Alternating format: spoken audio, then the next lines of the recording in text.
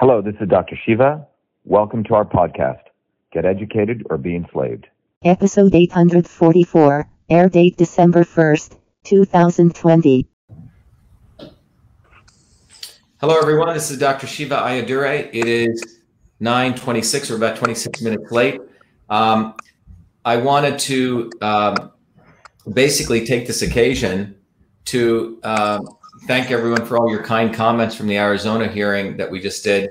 I had no idea how big that was going to be, and that the fact that that so many people were interested in really understanding about election fraud and understanding the math. So I'm happy that we were able to make a lot of that accessible to everyone. So we'll wait until people are coming in. I just want to let everyone know that today I'm also joined by a bunch of our amazing volunteers who are part of our campaign in Massachusetts for U.S. Senate. And we're going to also talk about the direct connection between what occurred in Massachusetts here in September, when our election was defrauded by the Secretary of State Galvin, and how there's a direct connection between what's going on at the presidential level right now. So we're very pleased that we're helping to identify this election fraud and giving a lot more of the mathematics and how this was done, and really pointing at the fact of what we're going to talk about tonight is that we don't have one person, one vote in the United States anymore, particularly because of these electronic voting machines. So we're going to wait until others join us, and I'll just sort of read out who else is coming, who else is joining us. We have people from South Berwick, Maine. Who else? Arizona. Good to have you. Another person from Arizona, New York City, and Alberta, Canada. God will prevail. Excellent. Auckland, New Zealand. People from all over the world are actually interested in this. Everyone in the world is watching what's going on in the United States. People from Massachusetts, India. People from India, California. Where else? Okay, people from right here in Franklin, Massachusetts. And so we have people joining us. So we have about Kentucky, Iowa, San Diego, Southern California, Chicago, Michigan, New Jersey, Avon, Indiana, Nevada, Minnesota, San Diego, Tennessee, Warwick, New York, Panama, Revere, Massachusetts, Texas, Tennessee, New Jersey, Florida, Warwick, New York, Bakersfield, California, Montana, Washington State, Linfield, Massachusetts, Pennsylvania, Shanghai, China, Linfield again, Sacramento. So as people are coming in, let me just introduce you to some of the guests that are joining me today. We have Marie Riley. Marie, raise your hand. Marie was one of our great volunteers, is one of our great volunteers still. She's from Wareham, Massachusetts. Jeremy's from Hubbardston. And then we have Jerry from Billerica, and we have Sandy from Dunstable. Crystal Ellis flew in all the way from Nebraska to help us with our campaign, not once, but twice. We have Karina joining us from Newton, Massachusetts. So as we're being joined, let me just sort of step back and give people an idea of what I want to talk about today.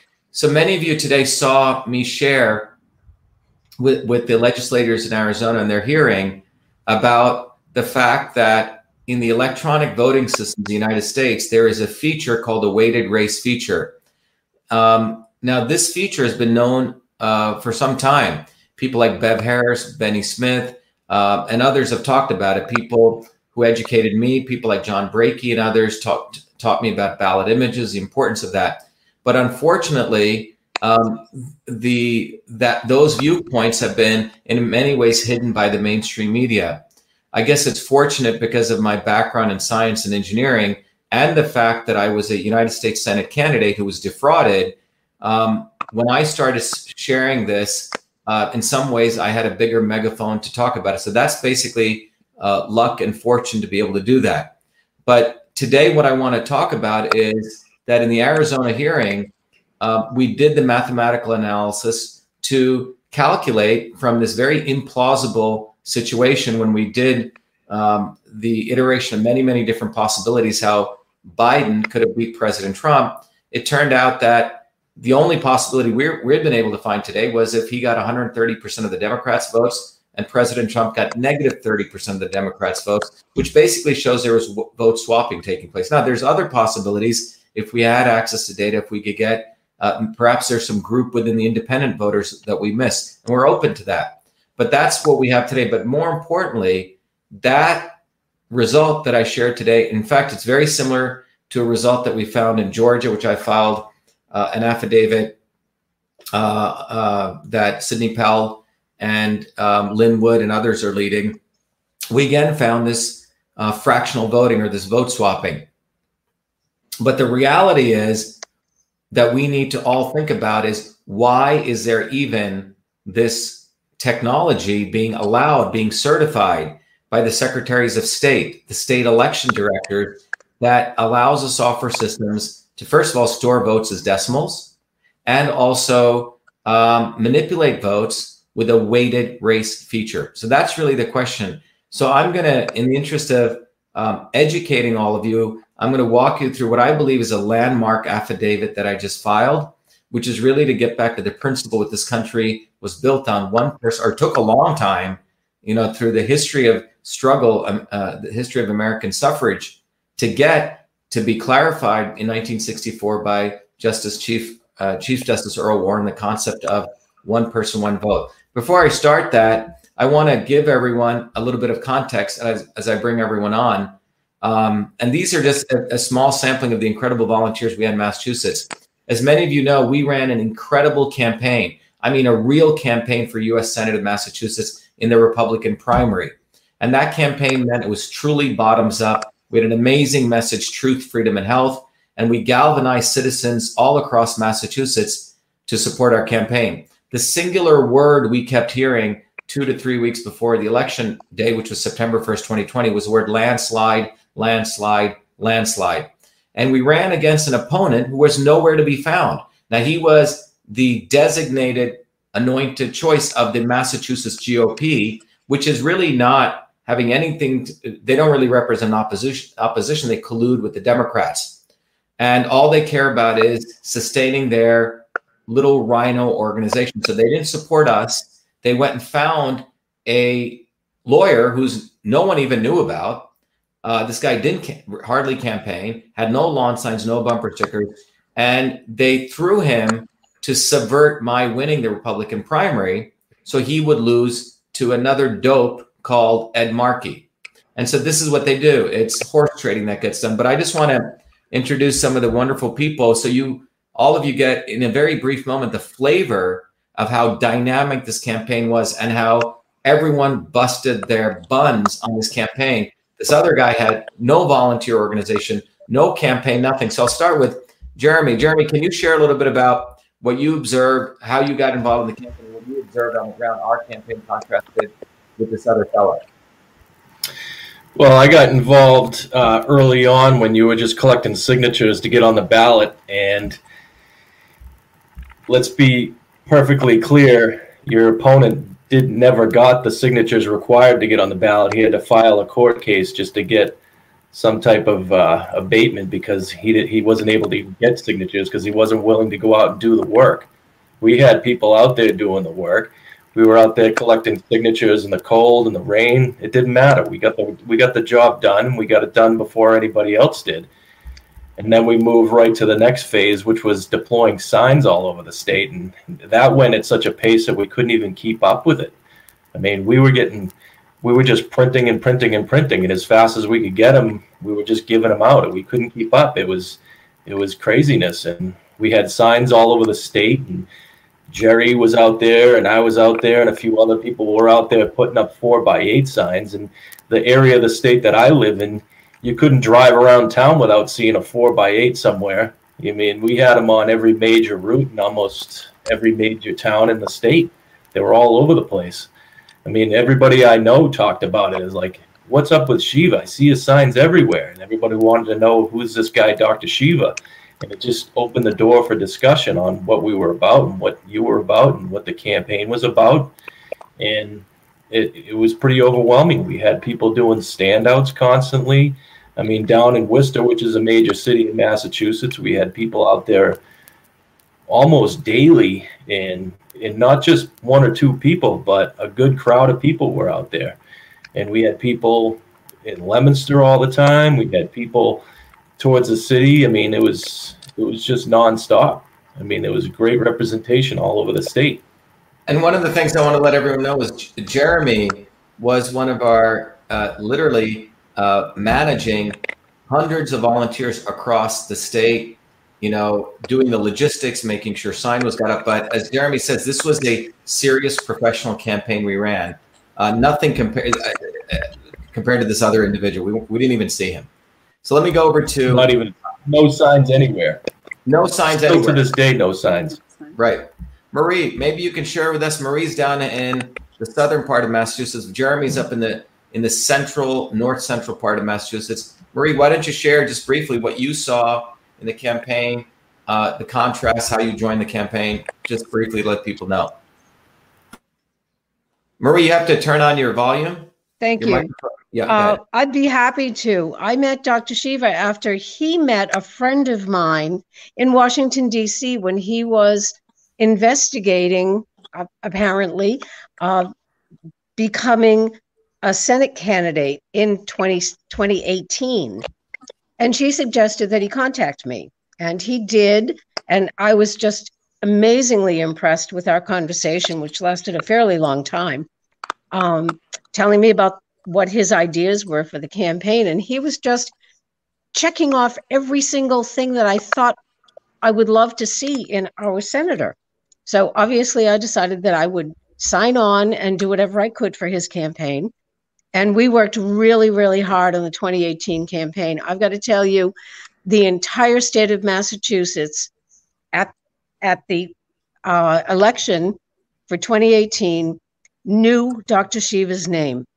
I don't think there was a city or town in Massachusetts that a fair amount of people didn't know who Dr. Shiva was. And we had a relatively small group of people that started out on this campaign. We worked our butts off getting out there, and Dr. Shiva worked 3 times harder than any of us did. And we were committed.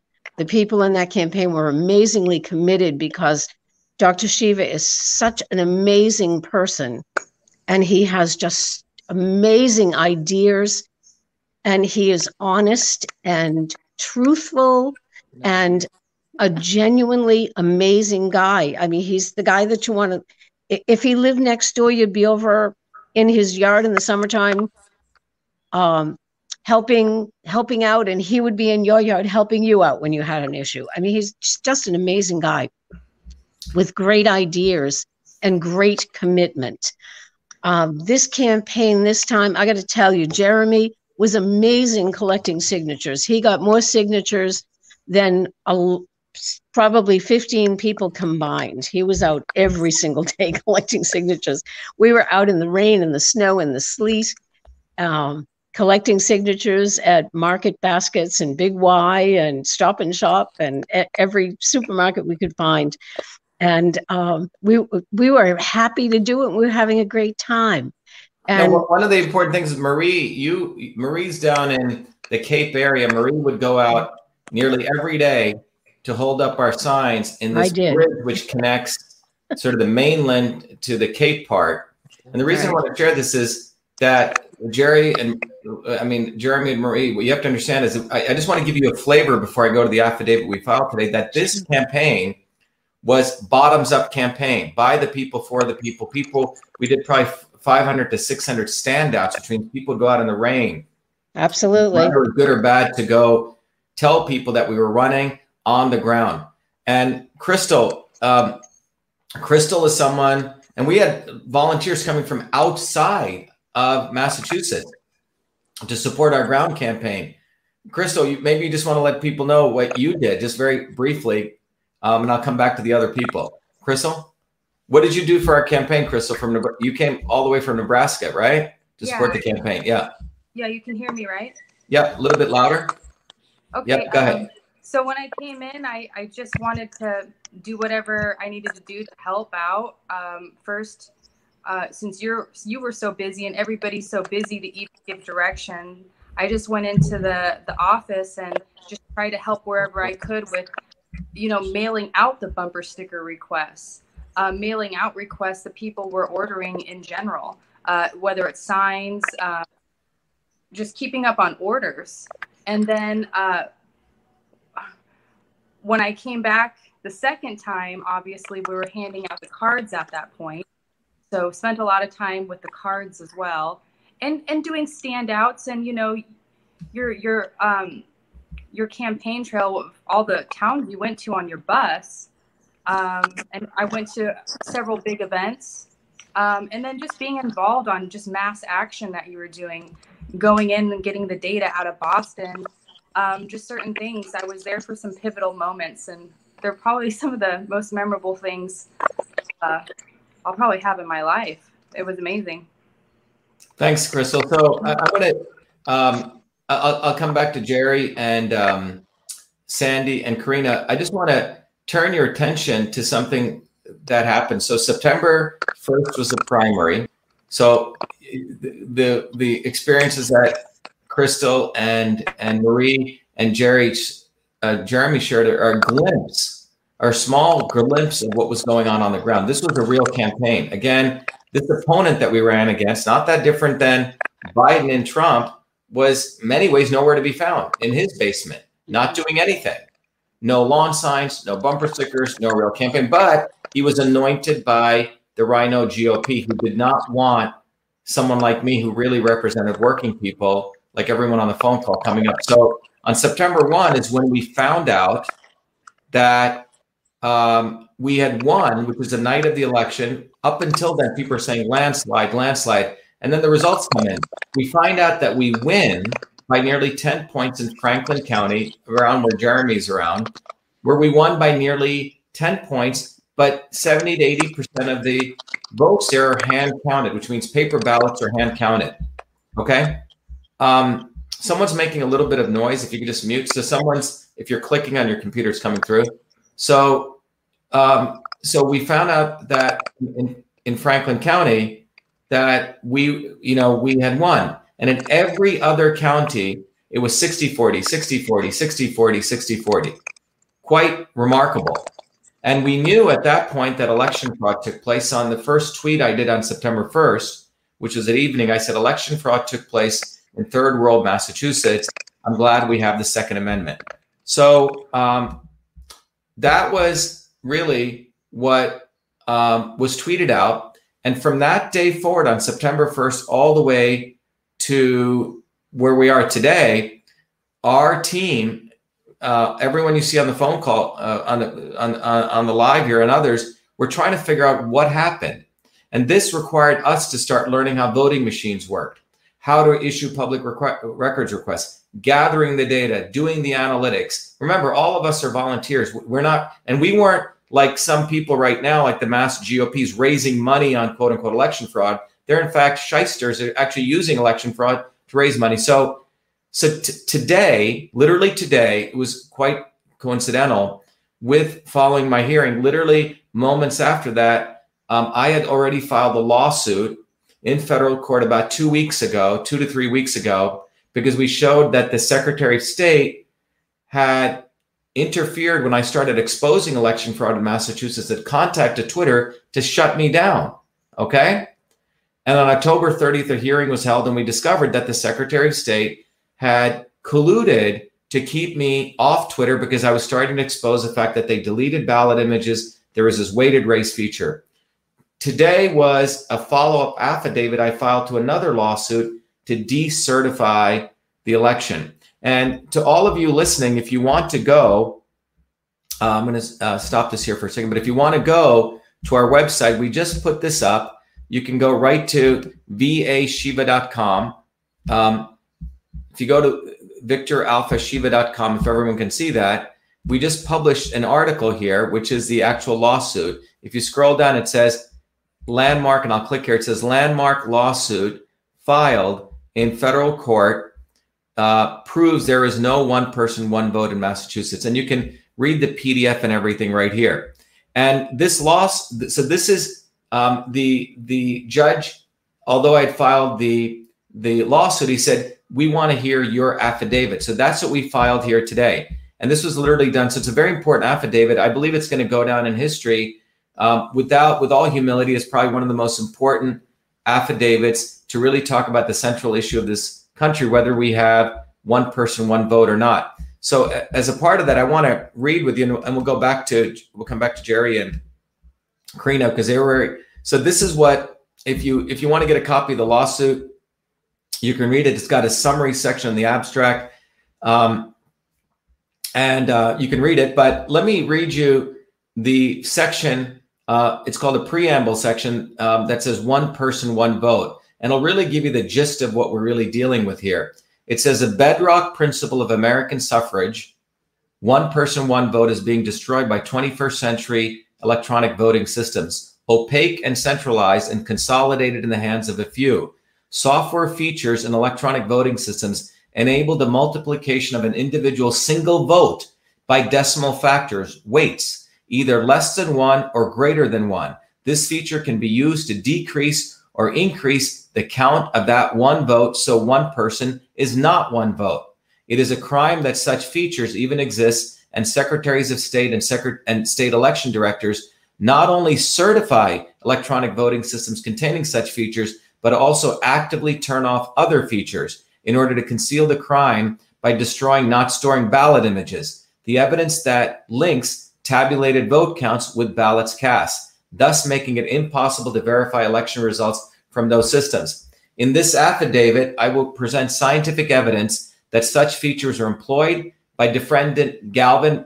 I'm suing the Secretary of State, his name is William F. Galvin, in the September 1st, 2020 Massachusetts Republican primary U.S. Senate race to steal victory from the working people of Massachusetts who wanted me, one of their own, to be their Republican candidate in the general election. My team of volunteers and I have worked painstakingly over the past nearly 90 days since September 1 at great sacrifice to our careers and families, along with many sleepless nights, to educate ourselves, as I mentioned, on how these complex voting systems operate, to file public records requests in order to ascertain evidentiary documents, while overcoming bullying and abuse by state and city officials in the acquisition of those documents, and to perform the mathematical analysis to interconnect such evidence to discover that these algorithms not only were used to defile our U.S. Senate Republican primary election in Massachusetts, but also are used to manipulate elections across the United States of America. Our findings show similar patterns of manipulations in Arizona,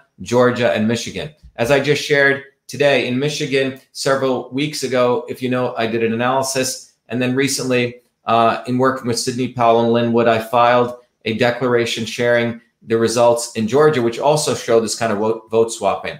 And then the affidavit ends by saying, however, the evidence in Massachusetts, specifically from Suffolk County, has enabled the calculation of the weights used to manipulate vote counts in the Massachusetts U.S. Senate primary, Republican primary. I find it ironic and somewhat embarrassing that as a scientist, technologist, the inventor of email, who earned 4 degrees from MIT and has dedicated nearly 50 years of my life to the advancement of technology, that I must now make a rather Luddite essentially means not using technology, request to this court for a hand count of the paper ballots cast in the Republican U.S. Senate primary election.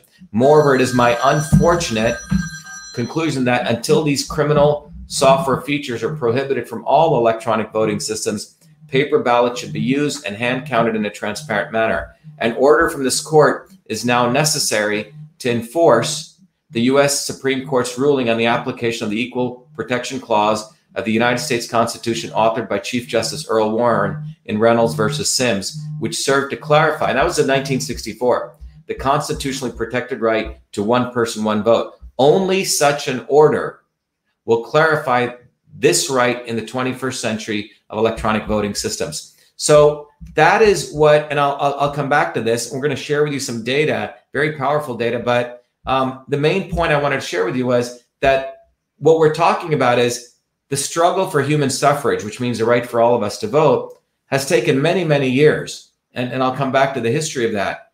But in the 21st century, if you have technology which can manipulate weights, we frankly don't have democracy that took people about 200 years to fight to get those rights. I want to bring in Karina. Karina, maybe you can talk about, Karina was one of our volunteers it took us a lot of effort because you have to call up these town halls, town clerks to get them to give you data, where we had to actually do all the work because Galvin, Secretary of State Galvin, who, by the way, is also known, believe it or not, in Massachusetts, this is his nickname, the Prince of Darkness. Okay? Seriously. Remember, I wasn't able to get the ballot images, all the data from him. So we started painstakingly having to go to different towns and cities to see if we could get their vote counts and the people actually voted there. Karina, do you want to just give a quick experience of what you went through in Newton and what you found? Sure. So for the primary results, I went physically into the elections office. I requested a participating voter list, a ballots cast report, and the law, I guess Massachusetts law, basically demands that this is provided within 10 business days. It was provided after that, which, I understand a lot of times maybe they're short-staffed or what have you. But in any case, when I received the data, it was a very, I used to be an auditor, so it's not that complicated anyway. I feel like anybody can do it, but it just common sense, right? I mean, first of all, I compared the number of total voters to number of total votes cast, and there was a pretty, startling difference, right? Like 1,800 votes off, basically, right? More votes than voters. So that was interesting. And it just so happened that I also noticed a couple of things that just kind of led me to some questions. So I addressed them again, and they were very nice to provide me some additional information in Excel. So I felt like they were cooperative, and they were nice. But what was interesting is that when I examined that data, which was basically an extract of the sort of total voter data, like they provided me with absentee voters or votes. They provided also a list of early voters.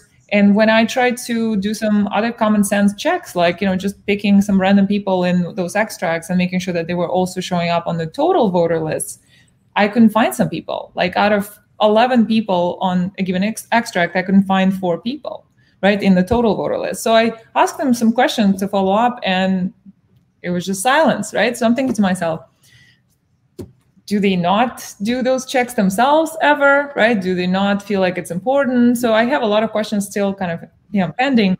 But from what I understand, I had better luck with data collection than a lot of other people in Massachusetts. So it's really interesting how it's all it's not uniform. It's almost like there's no standard. I don't know how much training people go through. I'm sure a lot of people, want to do a great job, working in these elections offices, but I don't think there's really an adequate understanding of what things should look like, any basic checks they should be doing, so it's really begging a lot of questions. And I'm not even like touching the actual election process and, how things are observed and all that stuff that's being hotly discussed right now. Just the simple, just numbers, right? How complicated can it be? And apparently more complicated than, we can imagine. So, or not complicated, but it's not really examined. Great. I think one of the important things that you're saying is when you went into the town of Newton, where you live in, you went to get the list of the actual people who voted, and then you compared that to the ballots. There was, I think, 1,780 more votes than voters, right? Yeah, a little more, actually. I figured, right. Let's say 1,800, 1,800, yeah.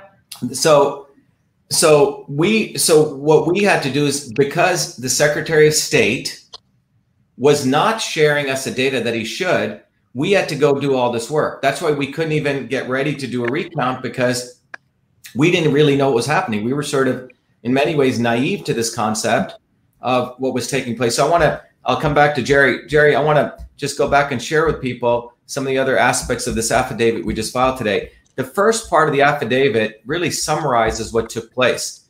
It says, Defendant William F. Galvin, he's a Secretary of State, employed the use of a computer algorithm in the 2020 Massachusetts Republican U.S. Senate race to deny voters their choice. This is quite explosive. What we're sharing here is because this is the first time in election fraud history, as we know, where where we are actually saying the weighted race feature was done by the Secretary of State. Defendant Galvin's action violated the cherished principle of one person, one vote. On September 1st, 2020, I recognized that I had been defrauded of my election victory. I soon came to discover that computer algorithms existed in the electronic voting systems to manipulate election results. Having learned this on September 9th, I sought specific information that by federal law I was entitled to: ballot images, cast vote records, log files, and list of vote records. from the Secretary of State's office. This information would have made it easy to verify if such computer algorithms were used. So you got to understand, on these electronic voting machines, when you scan your ballot, it creates this thing called a ballot image. When they tabulate, all the ballot images are used to create what are called cast vote records, which actually tabulates the actual vote in that ballot images. And the list vote records puts it all together to generate the results in any precinct, okay?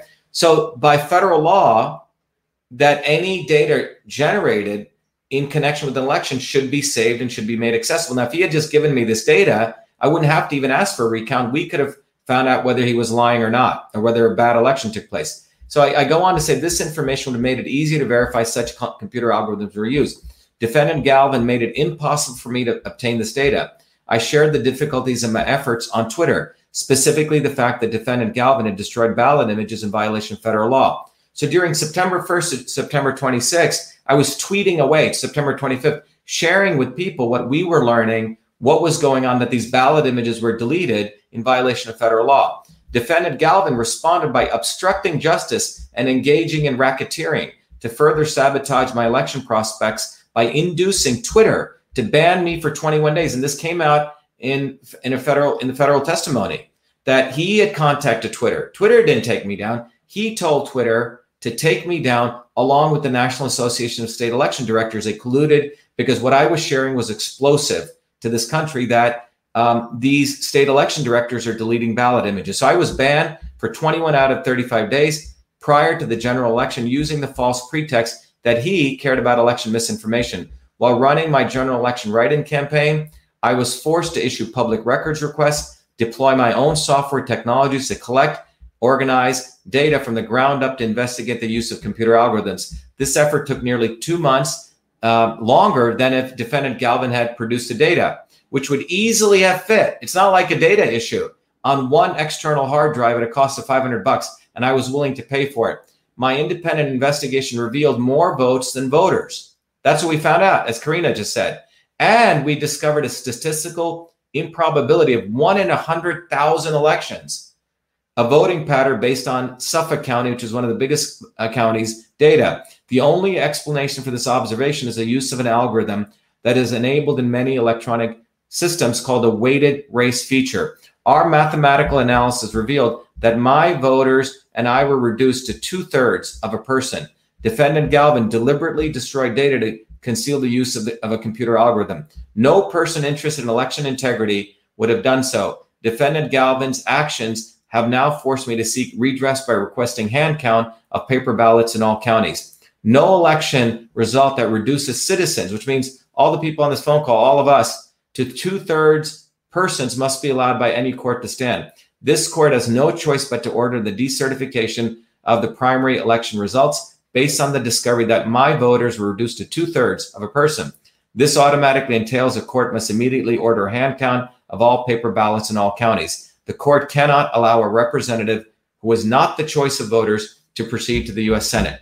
So that's really the main part of what we filed, and I'll show you some of the data shortly, but let me bring in Jerry. Jerry, why don't you let people know? There's some people from Texas here.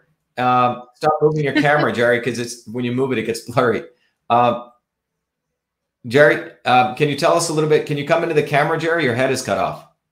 Yeah, there you go. Go ahead, Jerry. How's that? Is that better, Shiva? Yeah.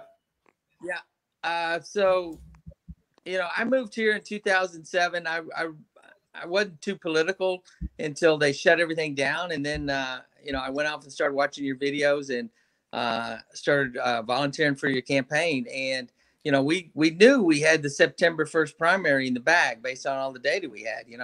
O'Connor wasn't even running. And then when the results came in, it didn't make any sense to us, and until you went off and did the investigation and we went off and started collecting the data. I went to Billerica, which is the town I live in, and asked them for the participating voter list, which I still haven't got. I went to Lawrence and got it from Lawrence, and it showed the same thing that Karina showed. It basically, there were more votes than voters. And that was consistent across, all the towns that we got data for. So, that told us that, they basically manipulated the election through the electronic voter fraud. And that just it killed me. It killed my spirit because of all the hard work we did on the campaign. And now we're doing the same thing for the November 3rd election, and we're finding that they're putting all these roadblocks in. We asked for the data. They're giving us paper data rather than just sending a spreadsheet so that we can do it. And it's ridiculous. Every town's different. And if people knew what goes on behind the scenes in the election process in this state, but across the country, they would be appalled. I think they would be appalled. Yeah, thanks, Jerry. I think we'll come back to Sandy. Sandy, Jerry, like many of our volunteers, remember, none of our volunteers were paid. Everyone was bottoms up, hardworking people. You're talking to people, you're professionals, very adept, very skilled people who all gave their lives for this bottoms up campaign, which was on the principles of truth, freedom, and health. And what I'm going to share with you now is, as people like Jerry, as people like Sandy, we started going to the towns because the Secretary of State was stonewalling us. And I'm going to share with you what some of the data we found, and I'll come back to Sandy. So this is, I think at a high level, I've shared this before, but just think about it this way. We found there were more voters and more votes than voters. By the way, this is in the affidavit. It's a great affidavit. I encourage everyone to read it. I believe this will go down as a classic document. But what you see here is, if this is a voting system, let's say voters are P number of people walk in, okay, to vote. Let's say 1,000 people walk in. Well, you should get 1,000 votes. And those votes could be for person X, person Y, or they were write-in, or they were blank, or sometimes it could even be ballots that were not, let's say what's called an overvote. They voted for 2 people. Sometimes people accidentally do that. But V should equal P. You would think so. However, V will not equal P. Guess what? Because this should just flow through. You stick a ballot in, you should get X number of votes. But what about if in that system, they were not just tabulating votes, but they were calculating votes, right? They were manipulating the vote counts. Well, that's what we discovered. There is a weighted race feature in these systems. And there's fundamentally the ability to manipulate votes. And I think we talk about this, hold on. I think earlier on, we shared this because a lot of people did not believe that this capability even existed. And I'll show that shortly. But fundamentally, what we wanted to share here was that in these systems, that P does not equal V. And as I've shared before, maybe I can show it down here. I think we got it over here. Yeah, here we go. As early as 2002, people like Bev Harris pointed out that in the Diebold Election Systems Manual, here's the front cover of the manual, and you can go to page 126, 2-126. Guess what they talk about? This thing called the weighted race feature. I'll zoom in on it. There you go. Weighted races. It's a documented feature. Weighted races are tallied by weights assigned from the voter registration system and may be counted in central vote centers. And you can read more about this. But the bottom line is that there is a feature in these systems to multiply a candidate's votes by a weight, a decimal fraction. So getting back to this concept here, let me go back to this. Sorry about this. When you go back to this actual diagram here, if the votes can be weighted and the weights are greater than 1 or less than 1, P won't equal V, right? Because if someone came in, there's 1,000 votes that came in. If you multiply it by 0.1, you're only going to end up with 100 votes. So that's what we shared in the affidavit to the court today, that it doesn't involve one vote per person. And as Karina said, in the 7 towns that we actually were able to get information back, a lot of the towns are violating the law. Look what we found, for example, in the town of Boston. And I think I want Jerry and Sandy to tell how we got this data. We filed the request to get the list. So the first column is a list of how many voters actually voted, their names. It's a list that they're supposed to provide you. This list is how many ballots that there were actually cast. Look what we found in Boston, 142,911 voters, but 147,025 votes. I mean, this should be perfect. To Karina's point, who's an auditor, this should be like, there should not even be one number off. But there's 4,114 more votes than voters. This is in the Republican primary. Similar, if you go to Karina's town, you find 1,780 more votes than voters, and so on.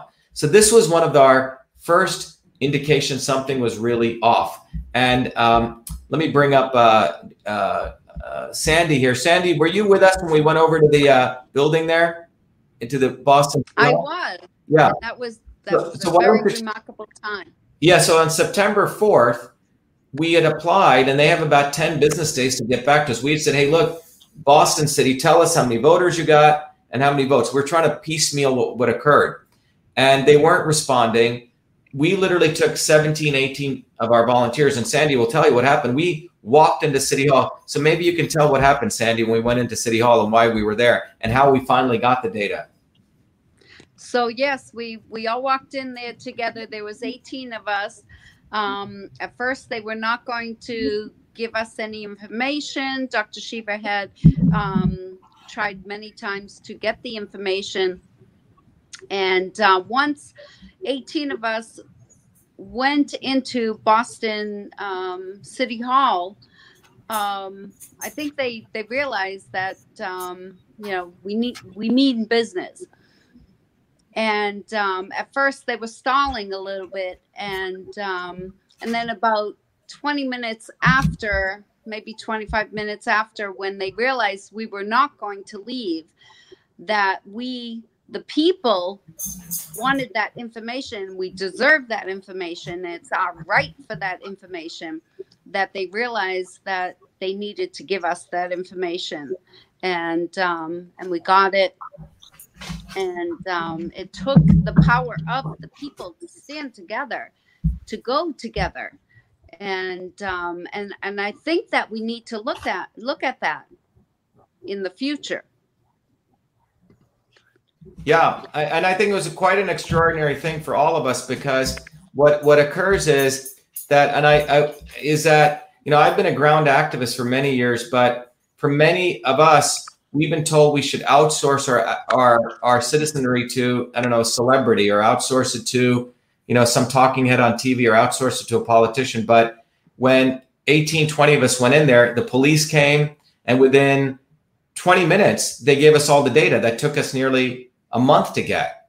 And that's what I think the lesson here is, that our movement was a bottoms up movement. And that's what occurred there. We got the data. And what did the data show? Well, the data showed, as I shared here, something quite profound and unfortunate, is that there's more votes than voters. Now, Boston is a part of Suffolk County. So what then, I had to start employing my skills, my math skills in this. And what we said was, let's really look at the voting pattern in Suffolk County. And this is a very, very interesting diagram I want to share with you. It's the first time you guys are seeing this, but you see this very interesting voting pattern in Suffolk County. You see what we've done here is, on the x-axis, these are the number of votes, okay? So 1 vote, 2 vote, 3 votes, 4 votes. The y-axis is how many precincts, let me make it a little bit bigger, had those number of votes. This is called a histogram, okay? But simply put, we find there were nearly 26 precincts where I got 1 vote. And then watch, it goes down to 10 precincts where I got 2 votes, which is it. So this is an odd number, 1, and it goes down to an even number, 2. Okay, but by a ratio of, a greater than 1 to, about 2 to 1, right? You can see that. And then the next thing is this precinct, which has 27 precincts, had 3 votes, and then it goes down to 10 precincts, which have 4 votes, and then it goes back up to nearly 19 precincts, which have 5 votes. And about 11 precincts which have 6 votes, and so on. You notice this up down pattern. Now, why is this important? Well, the reason this is important is I've studied, as some of you know, pattern recognition my entire life. Since I was a 14-year-old kid, I was a research fellow who used to watch sleep patterns of babies, handwriting recognition, face analysis, looking at signal analysis in all different ways. It's a field called pattern recognition. And pattern recognition is a very powerful field, because if you can watch certain patterns, you can see the normal behavior. And sometimes you see these very non-random patterns. And that can be used for diagnosing something wrong, disease, or some anomaly. So when we saw this pattern here that you're seeing here, this is not random, okay? This pattern. So what did we do? We again, we had to do this, okay? If Secretary of State Galvin, the Prince of Darkness, had simply given us the data, we wouldn't have had to do all this thing at our own time and expense. But what you find here is the only way, by the way, you see this very regular pattern compared to my opponent. And what you find is, if you look closely here, it's high, low, high, low, high, low, high, low, high, low, high, low, high, low. Nearly 9 high-low ups and downs, okay? Very, very rare. Now, here's my opponent. You don't see that. You only see 1 high-low in the 22 bins, whereas mine has this very peculiar high-low pattern, high-low, high-low, high-low, high-low, 9. So what we did was we literally used the computer, and I modeled using what's called stochastic modeling, using what's called a binomial distribution. What would be the probability? And I ran 100,000 different tests, right? Random tests. And we found out that high-low, high-low, high-low pattern was 1 out of 161 elections, okay? Or I'm sorry, 161 out of 100,000, okay? Which would translate to about 1 in every 741 elections, okay? That you would ever see this high-low pattern. But then our pattern was even more rare than that. This pattern is even more rare because not only is it high-low, but the highs and lows are in a ratio greater than 1.5, right? Because you see it's high-low, it's greater than 1 to 1.5. So we added that dimension, and I reran the stochastic model again. And what you find here is this can only occur in 1 out of 100,000 elections. I don't even think we've had that many elections in the United States since 1776, okay? Maybe we've had about 5,000 US Senate elections. So this pattern is so rare that, and it's so non-random, we knew something was up. And the reason we were so fortunate here is that typically when these election fraud events take place, you don't see, as my friend Phil Evans says, this was really a unicorn. And he's been watching this for many years. So this phenomenon said, wait a minute, we're seeing low, it's an opportunity because it's low number of vote counts, but high frequency. So what we did was we said, how could this occur? Because we said the only way this could occur was if a computer machine was generating this pattern, because surely this is not a natural phenomenon. Okay. So when we literally reverse engineered, and by the way, here's a Diebold voting manual to all of those. There is a weighted race algorithm. It's documented. Here's a Diebold manual. As we said, it's documented. So these electronic systems can do it. So we're not blowing smoke. We're not making up something. It's a documented feature. So what we did was we found out that one person is not one vote. In fact, we found out when we back calculated, my race was all of my voters were considered 2/3 of a person. How did we figure that out? Well, it turns out if the D-weighted counts are here, 1 to 22, how do you get that pattern? 1, 1, 2, 3, 3, 4, 5, 5, 6, 7, 7, 8, because that's what we saw, right? Odd, even in a ratio over greater than 1.5. Well, it's very interesting that the weight, and that we didn't make this up, has to be 0.666. Okay? 0.666 is what the weight has to be in order to get this pattern, which matters, the observed pattern we actually saw by the counts that were reported by the Secretary of State. So the weight we knew had to be 0.666. Similarly, we applied another set of mathematical techniques to my opponent's race, and we found out his was 1.22. So let me repeat. What we discovered was that when we applied, first we see this very odd pattern. We were very fortunate to find this in Suffolk County. When we reverse engineered it, because first of all, that pattern is so non-random, it would only occur 1 in 100,000 elections. We reverse engineer it, my votes were multiplied by 0.666, not 0.667, not 0.665, but 0.666. Okay? You can read into it whatever you want. And my opponent's was multiplied by 1.22. So my votes were taken away, which means all my voters were not one whole human being, but 2/3. And my opponent's voters were elevated by 20% upward. So what we said was, what would happen if we de-weighted the election results? What would it look like if we actually took the reported election results from Galvin and we de-weighted it? Everyone following me? What would happen if we de-weighted it? And we went and did this for every And by the way, everyone here is seeing this for the first time. So except if you want to go read the affidavit, which is up there, which was just filed, you can see 11:30. So what we did was we took our analysis and we de-weighted the race. Okay. So this is what we see. So for example, in Suffolk County, the blue line, the solid blue and the solid red lines represent what was reported by the Secretary of State. So in this case, it was reported in Suffolk County. My opponent got 57%. I got 38%. Well, what happens when we de-weight it, which is a dotted line? Well, I get 52.5% and my opponent gets 43%. I'm winning here by nearly 9.5 points. Okay. That's what happens when you remove the weights. That's in Suffolk. Let's go down here to Norfolk County, a little bit closer, but I still win nearly 49 to 48. Okay, let's go to the next one. This is in Middlesex County, where it was 57.5 to 39.8. But when you de-weight, I get 54.5. My opponent gets 43. I win by nearly 11 points here. Okay, in Middlesex. If we go to Berkshire County, that was close, 48.8 to 47.0, but I still win. Win, win, win. Then we go over here, Worcester County. Now you have to understand in Worcester County, Jeremy, you may remember this, the police came out and they had a whole line of people saluting us, right? We went down there, 300-400 people who showed up at a massive rally there. So there's no way I knew we didn't lose this. Now, what they reported was that he got 59.8 and I got 37.6. When you de-weight, you find out that I get 52.2, he gets 45.4. Worcester County is a working class community. In Barnstable, it's 49, what would have been 60 to 35, it should have been 49.8 to 46.1, okay?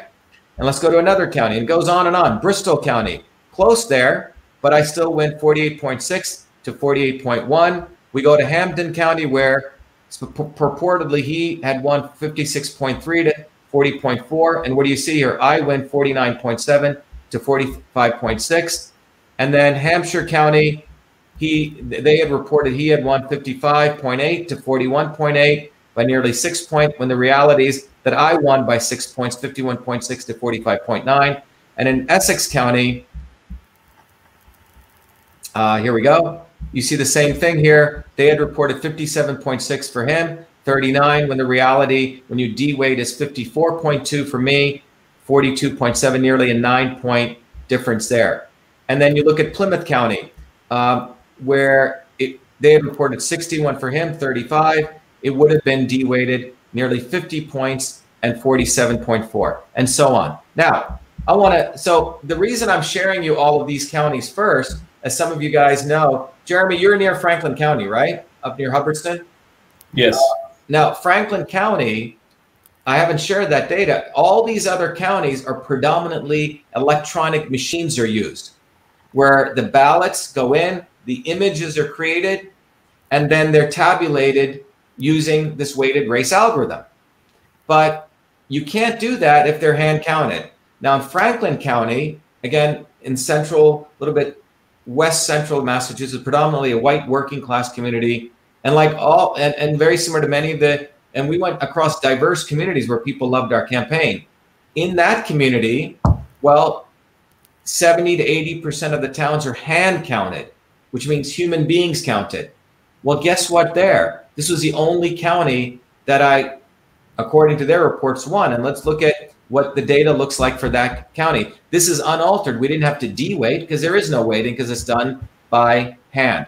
So what do we find here? We find in Franklin County, this is what it is. So we go down here. We didn't have to do anything different. The red is me, 53%, and the blue is him, 46. I won by nearly 10%, around 7% here. So this is a unaltered county, hand counted. So when we put all this together, you want to look at this very carefully. This is a weighted, this table represents a weighted percentage where he got 60.8. And remember, Franklin's not here. This is what I mean, 60-40. And essentially the average here is 60-40. That's what I apparently lost by. But when you look, when we de-weight everything, look what happens. That's really not true. I win 53 to 47 by nearly 6 percentage points. And interesting enough, that's what Franklin County near us, 53 to 47. Very, very close. Okay? So this is what the data shows.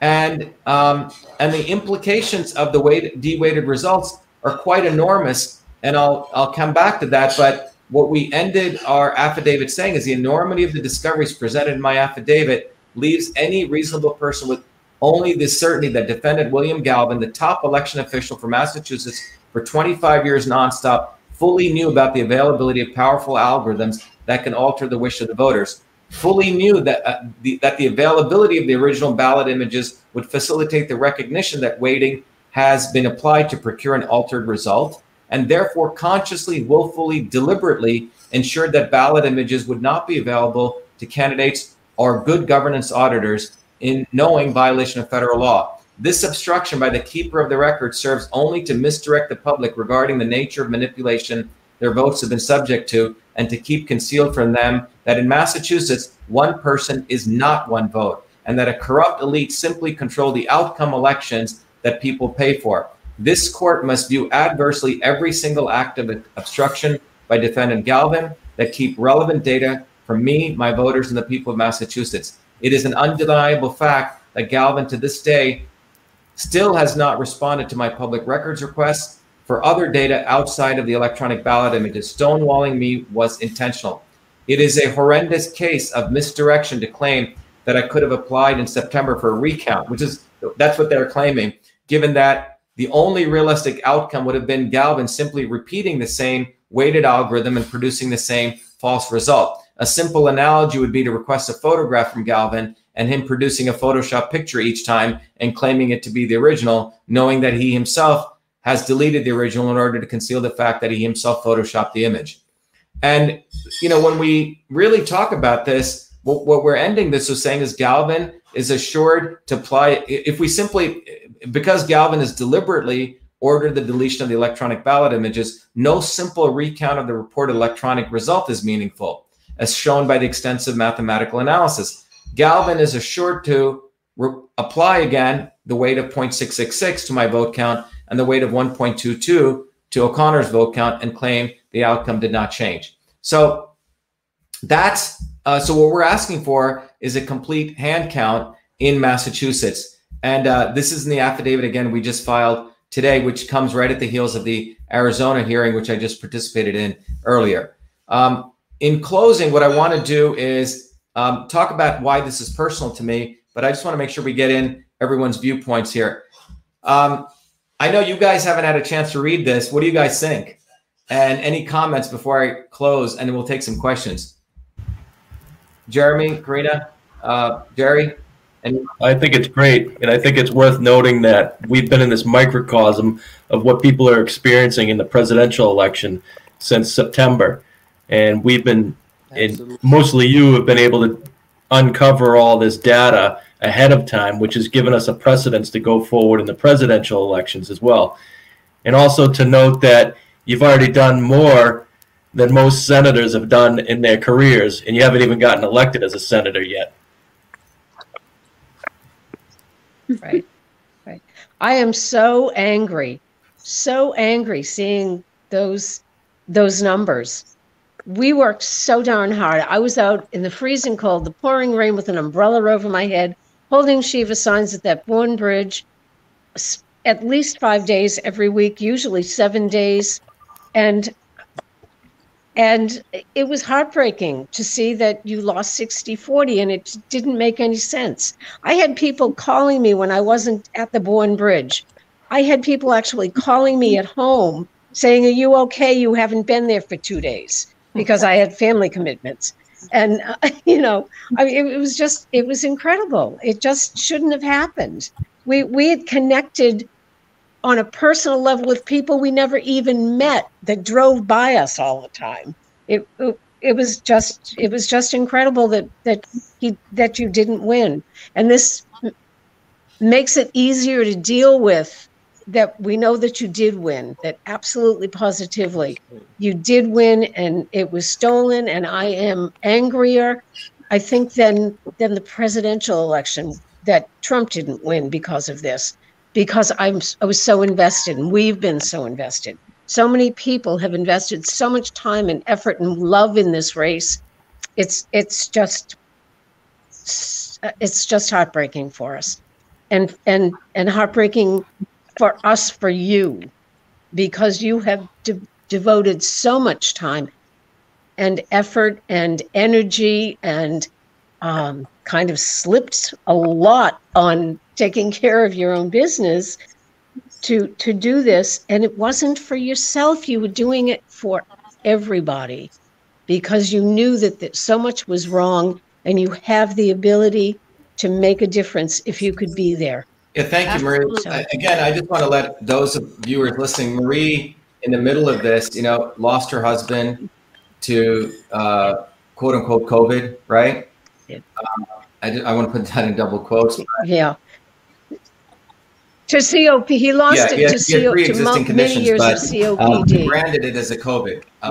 But exactly. To Marie's point, one of the things that's in this affidavit, Marie, that really brings about all the great work you and others did was it says in terms of sheer numbers, our campaign team, all volunteers, working people across Massachusetts and across America, made nearly 500,000 phone calls, left nearly 5 million voice messages, received 25,000 pledges to vote for us on election day, did approximately 500 stand-ups where volunteers go to city centers and overpass and hold signs for Dr. Shiva, MIT PhD Vieira Senate, distributed 10,000 lawn signs and 20,000 bumper stickers, had large ads running on 10 major highway billboards, ran 30-minute and 60-minute network radio and television ads, and ran nearly 1 million ads on YouTube. Most importantly, the message of our campaign, Truth, Freedom, Health, galvanized over 3,000 volunteers in Massachusetts, as well as across the country. Hundreds of volunteers worked near full-time to advance our campaign. I traveled on my campaign bus to nearly 250 cities, attending rallies where hundreds would appear to support us. Almost all of my campaign cash contributions were $23, with a total of $1.5 million. In stark contrast to our campaign, my opponent was announced as the Massachusetts GOP's preferred candidate and enjoyed endorsement and fundraising, was near invisible across the 351 towns. I was unable to come across any lawn signs, bumper stickers, standouts, or rallies by O'Connor throughout my extensive weekly campaign trips. At best, he had a few hundred Twitter followers and no ground visibility. According to the FEC, he raised $460K. So it was a big, big difference between what we did and what this guy did. There was no comparison. And that's why when President Trump says he won by a landslide, we know that we definitively won. I mean, you're on the ground, you smell it, you see it, and you know something's not right in the state of Massachusetts.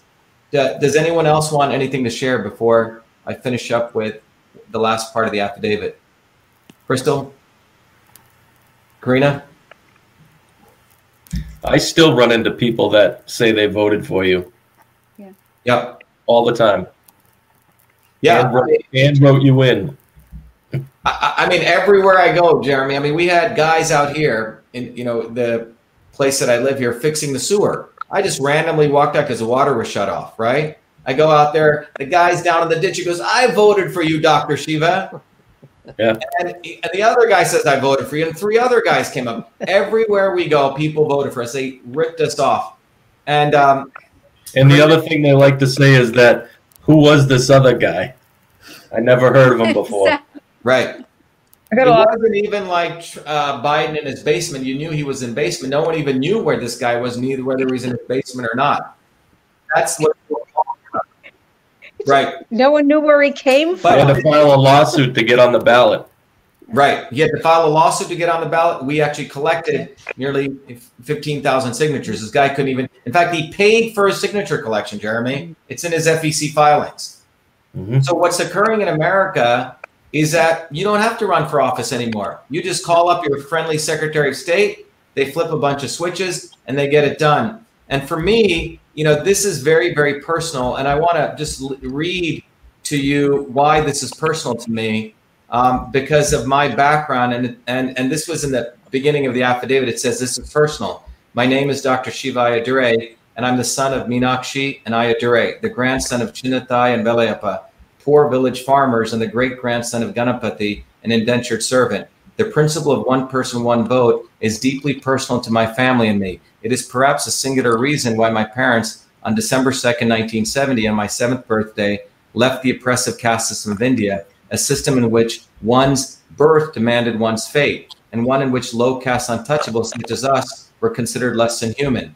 Therefore, when I read the 3/5 Compromise of 1787, the Dred Scott case, the passage of the 14th Amendment in 1868, and Chief Justice Earl Warren's ruling to clarify one person, one vote in AP American History class, it was more than just a reading assignment. Those events defined America, the struggle of millions who fought and died to push forward American suffrage against incredibly reactionary forces of their time. The 3/5 Compromise had deemed a slave was 3/5 of a human being.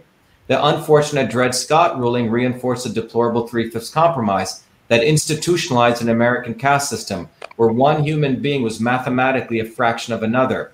In March 1857, the Supreme Court had issued the 7-2 decision against Dred Scott, an enslaved black man, ruling that black people, quote, are not included and were not intended to be included under the word, quote unquote, citizens in the Constitution, and therefore claim none of the rights and privileges which that instrument provides for and secures to citizens of the United States.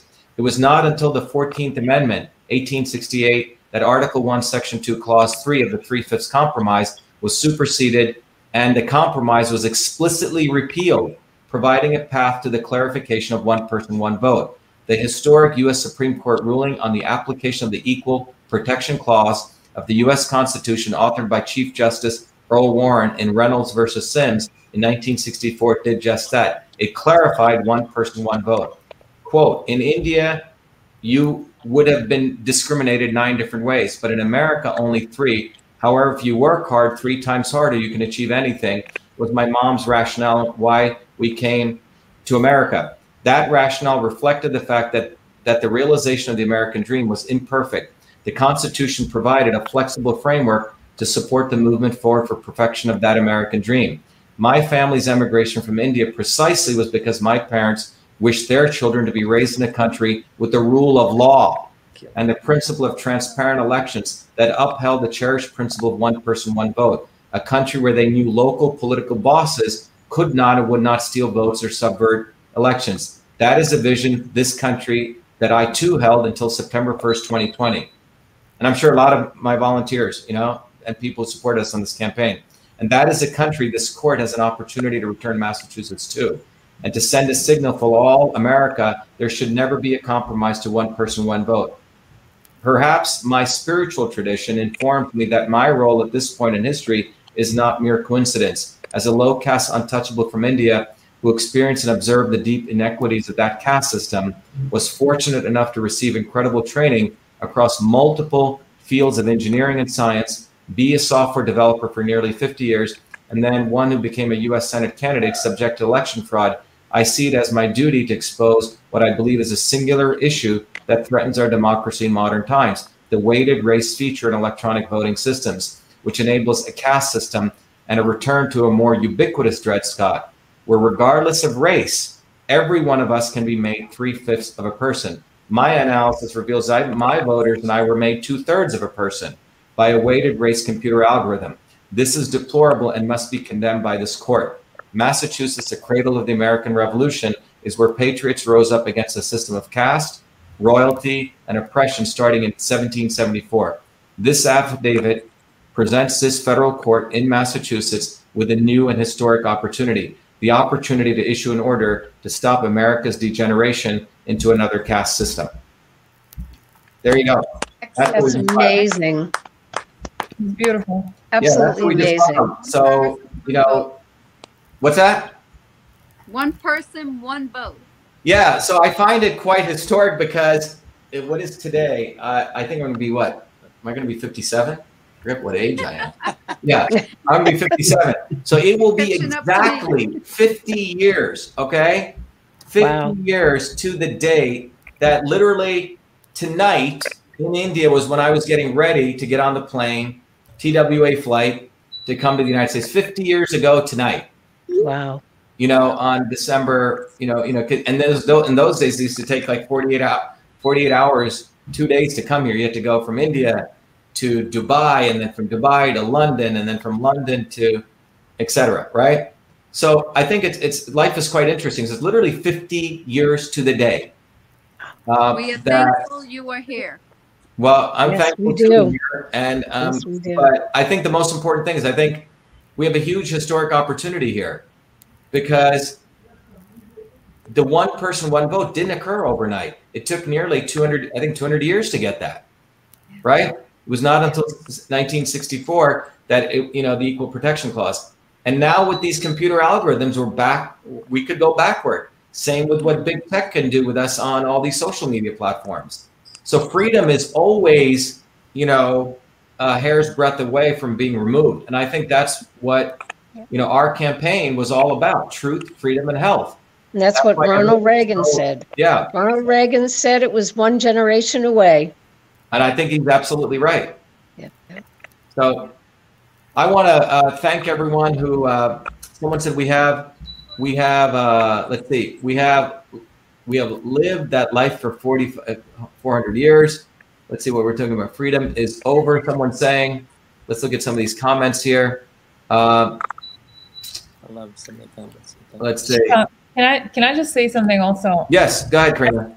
I just want to say that, I think, especially during the primary, there was a lot of that sort of tension, between all these, Republicans who thought that maybe you were splitting the vote and all this nonsense, right? And after the primary, I was just, and after we started realizing that the election fraud, I was really in awe of them, like missing the elephant in the room, right? That if anybody's splitting the vote, it's the other guy, right? Who literally participated in the election fraud, right? And you're really the person who they should be rooting for. But I think now that, things are kind of coming to the light, especially post, the main election, I really, really hope that this is that eye-opening moment for everyone in the state to finally realize that there are actually genuinely good people that sometimes run for office, and that it is you that basically are losing by not doing your homework, not realizing what you have to basically to gain here, right? And it's not about what's trendy. It's not about sort of which camp you're with. It's more about being true to yourself, right? And actually, I don't know, having principles and actually getting what you deserve, which I think in most cases, if you really lay it all out, I mean, most people will say, I want my kids to live in a society that actually encourages meritocracy, right? Incentivizes meritocracy. Or I want them to actually, do hard work and actually, get somewhere and not be cheated, right? So it's I feel like we're watching such an amazing sort of demonstration of what's actually been happening, why a lot of people are skeptical about politics, why most of us have not been involved with politics, and why this is such a turning point, which I really, truly think it is. I never thought politics could make me emotional, or move me, but really, this past 10 months, I've been moved more than, I care to admit, because I really think that you've proven time and time again that you can actually have like solid, amazing principles as a human being and still run for office and not compromise for 1 second and come out victorious. I don't know exactly what's going to happen with these lawsuits, but the fact that you have put so much effort into them and that you've spoken the truth at every juncture is just really heartwarming to, it's just thank you. It really makes me so happy to be part of this in any way, but also just watching this makes me really, incredibly thrilled. So thank you for delivering that. I think it's worth mentioning too that, just to remind people that freedom doesn't come free and that you always have to fight for it. And now is the time that the fight is going on. So anybody who's just standing by being a spectator and watching this unfold needs to become active and make their voice heard, because this is your right to vote. It's not just mine. It's not just Shiva's. It's everybody's. If all our votes don't count for anything but a flick of the switch, then what does it all mean? So now's the time to fight, and now's the time to do it. Yeah. Exactly. Very well articulated, Jeremy. Well said. And to all of you out there, I think we live in, sometimes the greatest things comes out when you think there's a lot of chaos or darkness taking place. It's the time that major change can occur. And I think that's we're on the precipice of. So I want to thank, everyone all over the country, for that matter, all over the world. In closing, I just want to share with everyone that what we've done is our movement, our Senate movement has really expanded to a much larger movement for truth, freedom, and health. And we're inviting people to be part of the movement, support the movement. We're going to be laying down our own infrastructure so the community of people who support the movement can actually participate in a much more powerful way. So I want to share with people that those of you interested, you can go right to this Shiva for Senate, right? We've set up educational plans, and you can read about this. It's called Join the Movement. It's called vashiva.com/join. And it basically says, welcome to the movement for truth, freedom, and health. Our movement is the only political force that will destroy the establishment to return power back to you, the working people. If you're wondering how you can help, the first step is to raise your own political consciousness, to understand the dynamics of systems, and to learn the proven mechanisms to liberate ourselves so we don't make the same mistakes over and over again. Weaponize yourself with the ultimate education and join our army of leaders for truth, freedom, and health.